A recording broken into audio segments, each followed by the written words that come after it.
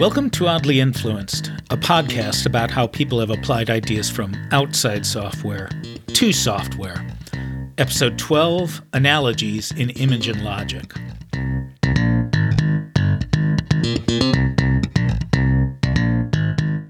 Throughout the discussion of Gallison's image and logic, I've been alluding to reasoning by analogy.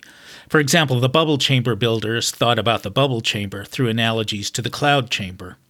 In this episode, I'll look at two examples of analogy. In the first, I'll start with an analogy that the physicists mostly rejected, to their benefit, and an analogy that we accepted, to our sorrow. Next, I'll give a quick peek at a paper that suggests Gallison made a key error in his analogy of the trading zone. That will serve as a teaser for post-Gallison episodes. Enough of particle physics already. Much of the theory of particle physics was built on differential equations. Differential equations relate the rate of change of output variables to the rate of change of input variables. Sometimes differential equations have so-called closed-form solutions, which are, roughly, equivalent equations that don't involve rates of change. Other times they have no closed-form solutions, but there are still, let's call them partial solutions, that calculate some things about your particular system, possibly the very things you need to know. In the old days, if that didn't suffice, you were kind of stuck. However, computers were coming on the scene at the end of World War II, which raised another possibility. You could convert the differential equation into a difference equation. Suppose you have a differential equation about change over time. A corresponding difference equation would relate an output value at time t to its value at time t minus 1. So what you can do is start at time 0 and keep feeding the output of one cycle into the input of the next. All it takes is the ENIAC computer, a bunch of punch cards to use as intermediate storage, and a lot of time. An early proof of concept ran for 6 weeks. That approach might still be intractable. John von Neumann had a problem that involved the collective behavior of 6 times 10 to the 23rd neutrons. However, he argued that simulating the behavior of 100 neutrons would be computationally tractable with the computers of the time and would have results close enough to the true behavior.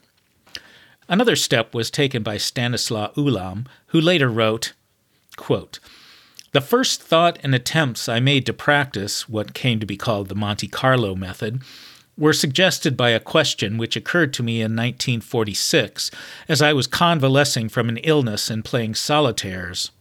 The question was, what are the chances that a Canfield solitaire laid out with 52 cards will come out successfully?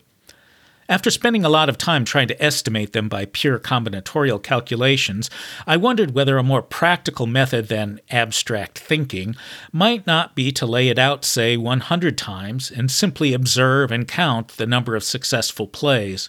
This was already possible to envisage with the beginning of the new era of fast computers, and I immediately thought of problems of neutron diffusion and other questions of mathematical physics, and more generally, how to change processes described by certain differential equations into an equivalent form interpretable as a succession of random operations. Later in 1946, I described the idea to John von Neumann, and we began to plan actual calculations. As Monte Carlo methods evolved, they began to be applied to problems without as much reference to underlying differential equations. Ulam even applied it to Boolean logic to estimate a probability that a proposition was true.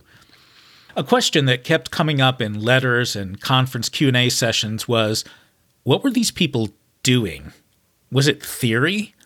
Not really. People like Dirac and Einstein believed, to differing degrees, that theory was about representing the truth of the world in differential equations. It was those equations that answered the key question, why does nature behave in this way? Theory is not a thing you run again with a different random seed and potentially get different results. On the other hand, theorists do spend their time working with symbols on a blackboard, and that seems a lot like manipulating variables in a computer. They are at the same kind of distance from the phenomenon being studied. And Monte Carlo couldn't be experiment, could it? Because, well, you weren't pushing at nature to see how it pushed back. You were running a computer program. It's true it had some of the aspects of experiment. A construction error might cause nonsensical results that had to be debugged. Results could only be measured to a certain precision. You got answers that were plus or minus some uncertainty. And there was a need to check that results stayed stable when you varied things that supposedly didn't matter. To make things more confusing, central to the technique was this new thing, random numbers. Except they weren't random numbers. For a given seed and algorithm, all the numbers were the opposite of random, completely predetermined.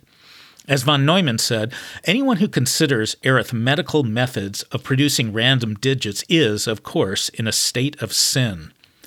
This made some people uncomfortable on both a conceptual and practical level. If the problem being addressed had properties correlated with the number-generating algorithm, you could get bogus results. That wasn't an idle worry. It turned out that IBM's OS360 random number generator was lousy, which led to some embarrassingly wrong conclusions.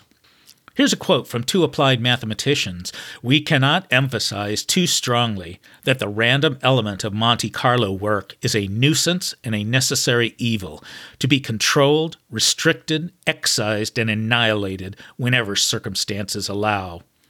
Weirdly, they said that random element was just the sort of thing you'd expect from those people, pure mathematicians with their frivolous pursuits. I would have expected it the other way around. Meanwhile, some Monte Carloists fired back that it was actually differential equations that were the approximation to reality. In real reality, individual neutrons really do move through space, encounter atoms, either bounce off them or split them with some probability of each. Reality is fundamentally stochastic, fundamentally described by a probability distribution. To these people, differential equations had only come to matter because, pre-computer, people didn't have the computational resources to do simulation. So, lots of fights. However, those fights seem to have gotten resolved relatively quickly because you can't argue with results. Monte Carlo methods were justified by being crucial to the explosion of the first hydrogen bomb. At the time, that was the most complicated scientific problem ever. Unlike the fission bombs of World War II, it required detailed understanding of, say, how shock waves propagated through structures that were being vaporized by enormous heat. And experiments were of little help. In 1942, Enrico Fermi could pile up uranium bricks at the University of Chicago to relatively safely produce the first nuclear reactor. No equivalent was possible when dealing with temperatures like those at the heart of the sun. Thereafter, simulation techniques became their own thing, not having to be classified as either experiment or theory. They had their own journals, their own career paths, and so on. And Monte Carlo spanned fields. Very quickly it was of interest to chemists, engineers, quantitative biologists, and so on. It could stand on its own because it was relevant to so much. Here's what I want to say. The claim that, quote, software engineering is a kind of engineering is as valid as the claim that Monte Carlo approximations are a kind of experiment. That is, not particularly valid and not particularly helpful. I'll say what I mean by not helpful in a bit, but first I want to be a little more specific about the word analogy.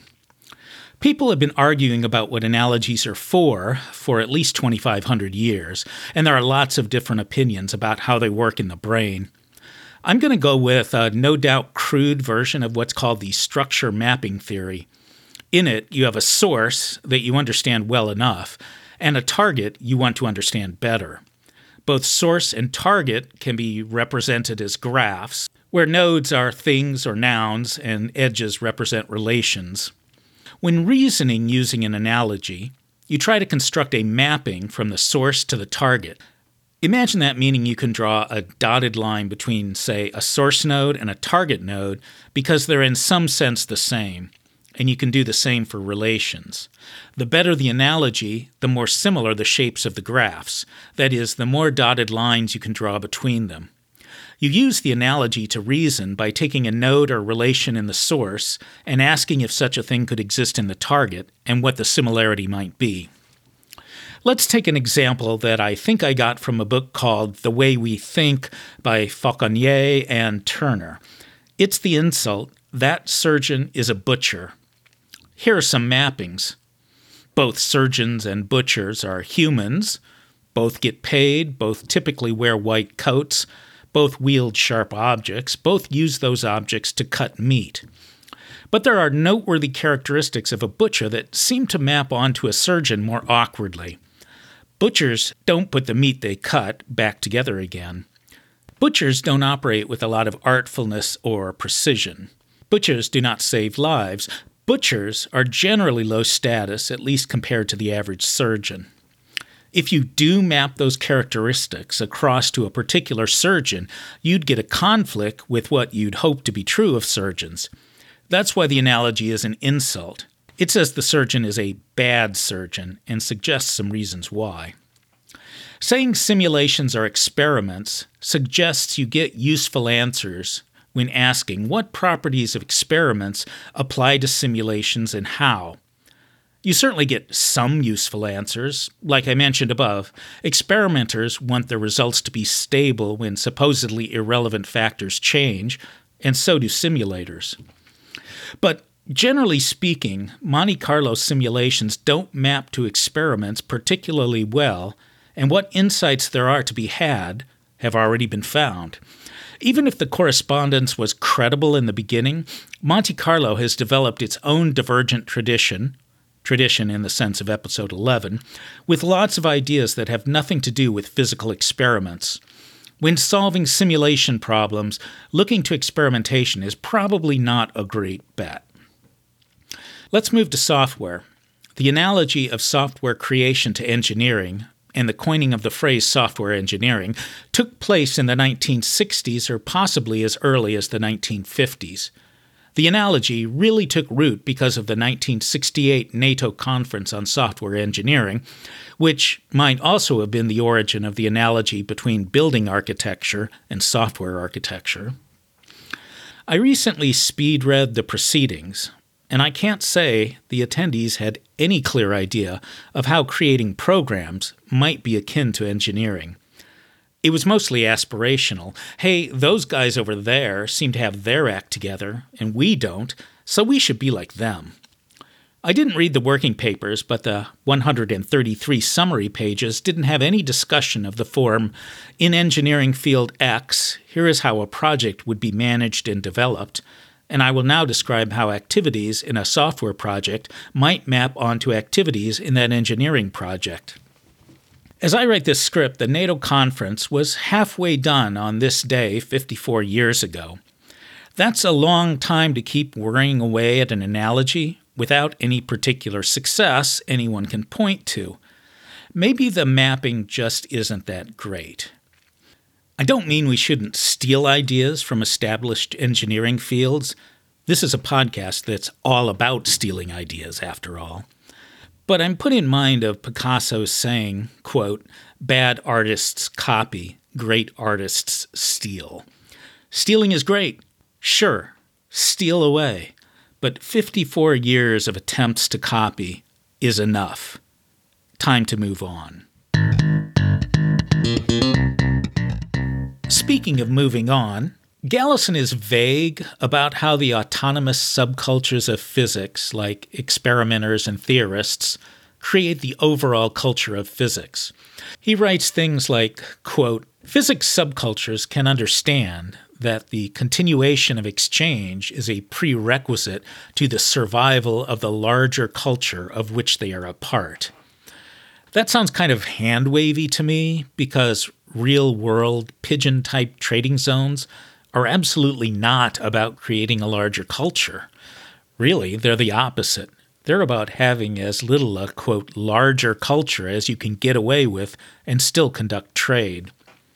Trading zones are places where barter takes place. Barter, despite what you may have heard, is not the system that predated the use of money in societies. It's a pretty rare economic system, and it takes place exclusively or nearly exclusively at the intersection of mutually distrustful cultures. In the show notes, you can find a paper by Davis Baird and Mark S. Cohen that points out that barter, or trading commodities, is a poor metaphor for the creation of a larger culture. They say a better model is a gift economy. They use a history of medical MRI, magnetic resonance imaging, as an example. They conclude, quote, "Ultimately, there are 3 reasons the stability of science requires gifting. First, without a general sense of shared purpose, traders will not be committed to mutual engagement. Profit does not provide an adequate shared purpose for the MRI community. Second, stability requires trust, and profits are not an adequate foundation for trust. Finally, knowledge is a gift that will not keep on giving if treated simply as a source of profit." Now, at least since Eric Raymond's influential paper about open source, Homesteading the Noosphere, the software community has had a distorted and oversimplified idea of what a gift economy is. So I'm going to devote the next non-interview episode to gift economies. See you there, I hope. Thank you for listening.